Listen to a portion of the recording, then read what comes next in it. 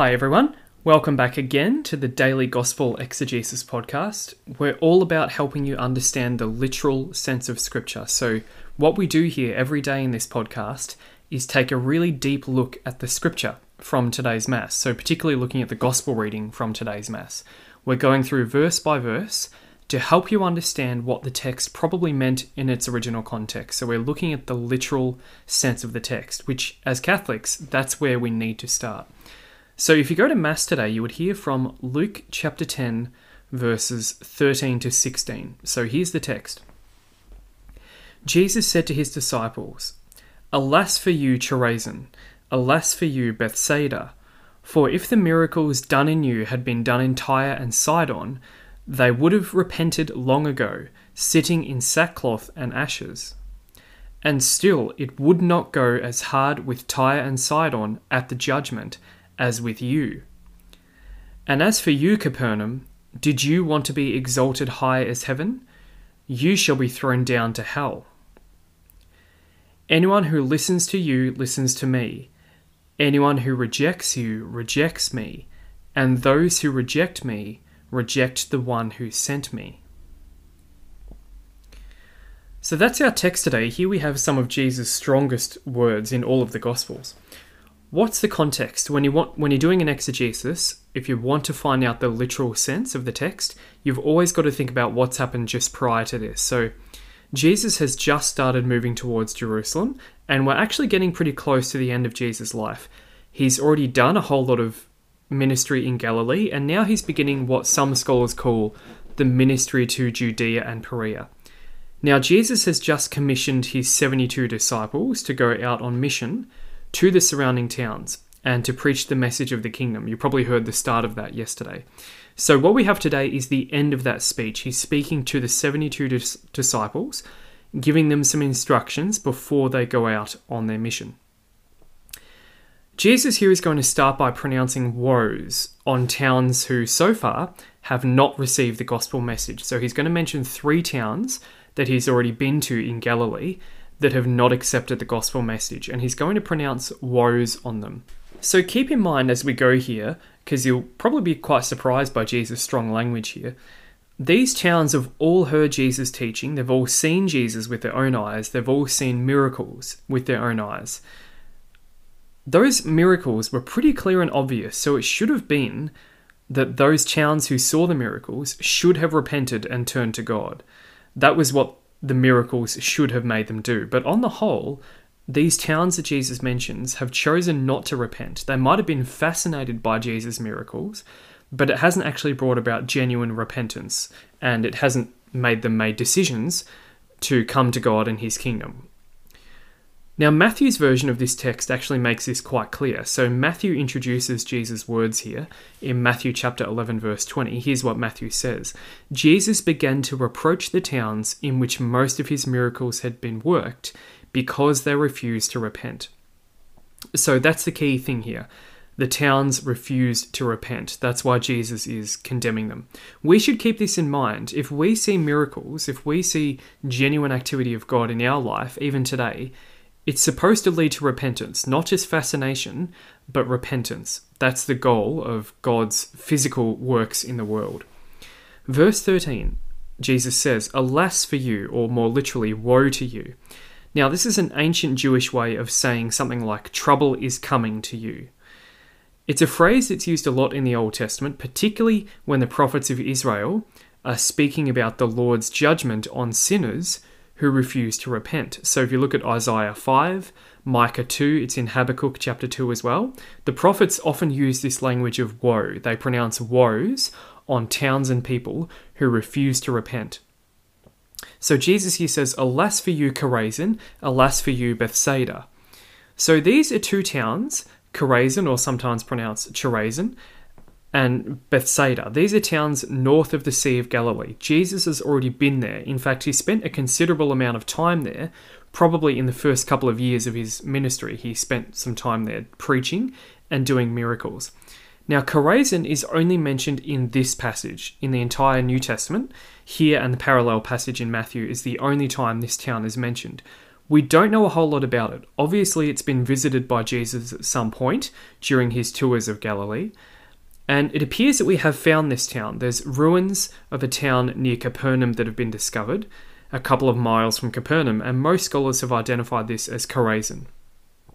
And we know that Jesus has been to Bethsaida earlier. If you go to chapter 9, just one chapter before this, Jesus is in Bethsaida. So these are towns that Jesus has already been to. He says, "Alas for you, Chorazin, alas for you, Bethsaida, for if the miracles done in you had been done in Tyre and Sidon." Now, Tyre and Sidon were Gentile towns just north of Galilee in the region of Phoenicia. In fact, they're only a couple of days away from Galilee by foot. But the Jews at the time of Jesus avoided Tyre and Sidon because they're Gentile areas. And the Gentiles, particularly Tyre and Sidon, were believed to be corrupt and far from God. So that's why the Jews avoided them. And in addition, in the Old Testament, Tyre and Sidon are specifically mentioned as God's enemies that are going to be judged in Isaiah 23 and Jeremiah 25.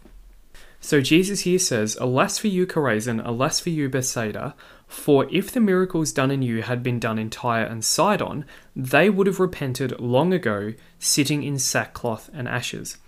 Now, most of you would know sackcloth and ashes is kind of a traditional Old Testament way of doing public mourning and public repentance. That was, in the Old Testament, that was the way that they repented. They had this visible action of wearing sackcloth and ashes. So Jesus here says that even though these towns, Tyre and Sidon, generally don't follow God on the whole, because they're Gentile, Jesus says that even they would have repented if they had seen the miracles that had been done in Chorazin and Bethsaida. So Jesus here says that even these Gentile towns are far better than Chorazin and Bethsaida. Think about how shocking that would have been for his mostly Jewish audience here.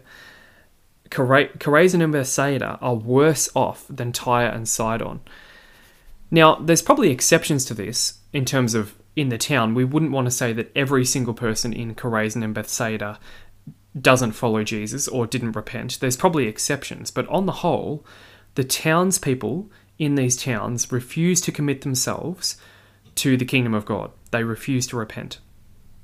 And in fact, it does look like at least some people from Tyre and Sidon were open to Jesus. So in Luke chapter 6 verse 17, it mentions people who are coming to Jesus from these towns. But most likely, if we're looking at the literal sense here, when Jesus here says, if the miracles done in you had been done in Tyre and Sidon, they would have repented, he's probably using hyperbole here. Jesus might not be literally affirming that he actually knows how Tyre and Sidon would have responded. I mean, maybe he is saying that. Maybe he's using his divine knowledge and he can see how Tyre and Sidon would have responded, but he could just be using a Jewish way of exaggerating. It might just be a way of saying how wicked the Galilean towns are. It's a way of exaggerating to make a point. But Jesus is now going to intensify it further. Verse 14, "And still it will not go as hard." That's probably not a great translation. A better way of phrasing this would be, "It will be more tolerable for Tyre and Sidon at the judgment than with you." So what's the judgment here? Jesus here is thinking of the final judgment on Judgment Day. Jesus says it will be more tolerable on Judgment Day for Tyre and Sidon than for Chorazin and Bethsaida.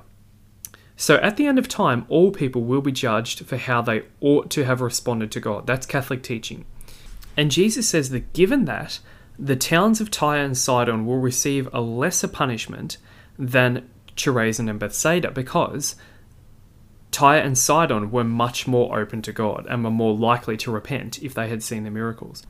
This is a pretty incredible statement, and it shows how important the kingdom of God is that Jesus has come to reveal. The whole Old Testament was pointing towards the coming of the kingdom of God and the Messiah. And the Jews, including those in Galilee, were accountable to know that it was coming, and they were accountable to know what it should look like. So if they reject it when it does come via Jesus and the apostles' preaching, then really it's their own fault. It's out of willful ignorance. That's what Jesus says here. There's no excuse for the towns of Galilee. They're Jews. They knew that the kingdom of God was coming. So if they reject it when it comes, it's their own fault. Now, Jesus here is not necessarily teaching that every single town will be judged on Judgment Day. He might just be using this as like a visual image to illustrate the kind of thing that will go on Judgment Day. Verse 15, Jesus now mentions a third town. As for you, Capernaum. Now, Capernaum is a very famous town. This is the town on the northern side of the Sea of Galilee. That's where Jesus lived and spent most of his own time. Now, you might remember there's a scene earlier in the Gospel of Luke when Jesus was in Capernaum, and Capernaum was genuinely amazed at Jesus, and they saw some miracles, and they tried to prevent him from leaving. They were that amazed. That's in Luke chapter 4. So, on the whole, you might get the impression that Capernaum had a positive response to Jesus, but here Jesus tells us that actually, although they were fascinated by Jesus, they didn't repent, and that's the problem. So Jesus here says, as for you, Capernaum, did you want to be exalted high as heaven? Now, more literally, a better translation would be, will you be exalted to heaven? So Jesus here is saying something like, Capernaum, do you think God will honour you? He goes on, you shall be thrown down to hell. And the Greek word there is Hades. So it looks like Jesus is probably not referring to the place of final punishment, but rather to the general dwelling place of the dead, Hades or Sheol. He says, Capernaum, you shall be thrown down to Sheol. Now, this is actually a direct quote from Isaiah chapter 14, verses 13 to 15. And there it's used in reference to Babylon. It says, Babylon, you shall be brought down to Hades. And here he says to Capernaum, you shall be brought down to Hades. So Jesus here is comparing Capernaum to Babylon, one of the most wicked cities in the entire Old Testament. That's a pretty strong comparison. And in that Isaiah passage about Babylon, the idea there is that Babylon is very prideful, but they'll be humbled by God. So when Isaiah says Babylon will be brought down to Hades, it seems to be an image of being humbled. And that's probably the way that we should take this passage here. Jesus doesn't use the word Gehenna here, which is his preferred word for eternal punishment. So he's not necessarily saying that Capernaum will receive eternal punishment, but they will have a harsh judgment on Judgment Day. They will be humbled by God for rejecting the gospel message. He's certainly teaching that.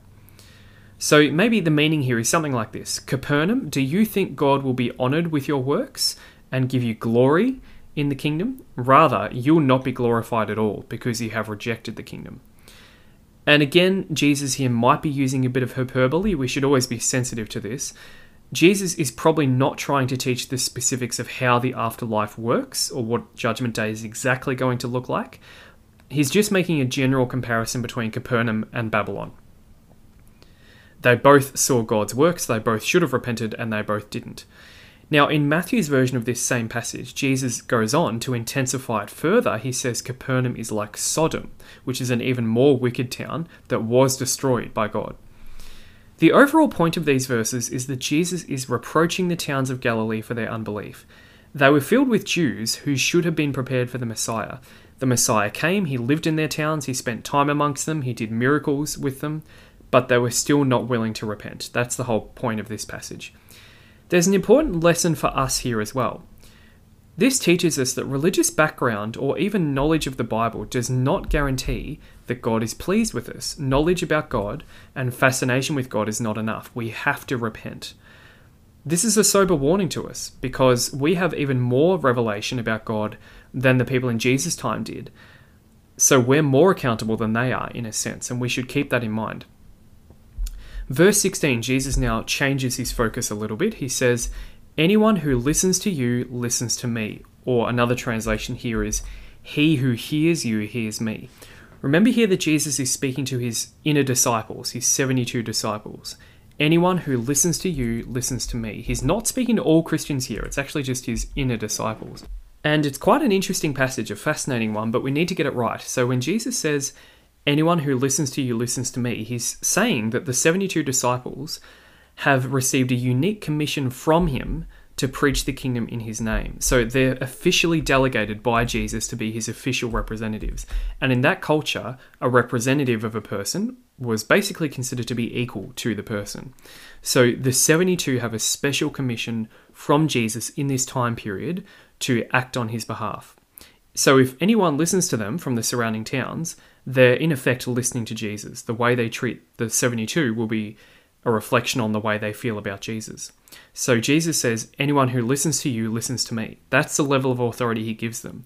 They're effectively his mouthpieces on this mission that he's about to send them on. And then there's the flip side. Anyone who rejects you rejects me. So on the other hand, any village or individual which does not listen to the disciples' preaching is considered to have rejected Jesus, and that matches with some things he said earlier. That's how closely united the disciples' mission is to Jesus' mission. If they reject the disciples and their preaching, they're rejecting Jesus. And in fact, it's worse than that. Jesus says, anyone who rejects you rejects me, and those who reject me reject the one who sent me. So Jesus is the representative of the Father. So anyone who rejects the disciples rejects Jesus. And since Jesus is the representative of the Father, they're also rejecting the Father. And that's quite serious. This is amplified particularly in the Gospel of John. If you read the Gospel of John, Jesus is constantly saying, I am the representative of the Father. If you reject me, you reject the Father as well. So the overall message here is that in Jesus' time, anyone in his time who heard the message from Jesus or from the 72 disciples, but who refused to accept it, they were accountable for it because they should have accepted it. So therefore, if they didn't accept it, they were considered to have rejected the Father, and they would therefore come under his judgment. That's what this text is telling us. And this verse is actually really important in Catholic teaching. You can extend this principle out to think about how the church and the church leaders today represent Jesus as well. So the Catholic teaching is that the capacity that were given to the 12 apostles, remember the 12 apostles are officially delegated to be Jesus' representatives. They have Jesus' authority. Well, the Catholic teaching is that in a sense, some of that authority was passed on from the apostles to their successors, the bishops. So therefore, even today, the bishops in the Catholic Church, because of apostolic succession, they have the authority in certain circumstances to speak for Jesus. So this principle of the church leaders speaking for Jesus does come into Catholic teaching. In certain circumstances, the Catholic Church's leaders can speak on behalf of Jesus. It's really interesting. Now, at this point, the 72 disciples, they leave and they go on their mission. So in the next section of text, we get to hear the results of their mission. They come back and tell Jesus how the mission went. Let's now turn to the Catechism. There's two paragraphs, really interesting ones, which reference what we've heard today. Paragraph 87, which is about how the heritage of the faith is entrusted to the whole of the church. It says, mindful of Christ's word to his apostles, he who hears you hears me, the faithful receive with docility the teachings and directives that their pastors give them in different forms. So here the Catholic teaching is that because of what Jesus says here to the disciples, he who hears you hears me, and in a sense, the bishops and the priests in the Catholic Church continue that same authority. When we get directives from our bishops and our priests, the faithful should receive these teachings because in a sense, it's an extension of Jesus' own words. So that's an interesting link there. And then the same passage gets referenced here in paragraph 858, which is about the apostles. Jesus is the Father's emissary. From the beginning of his ministry, he called to him those whom he desired, and he appointed 12, whom he named apostles, to be with him and to be sent out to preach. From then on, they would also be his emissaries, Greek apostoloi. In them, Christ continues his own mission. As the Father has sent me, even so I send you. The apostles' ministry is the continuation of his mission. Jesus said to the 12, he who receives you receives me. So hopefully today's exegesis has helped you understand the passage a bit better. We'll continue to look through Luke chapter 10 in the coming days.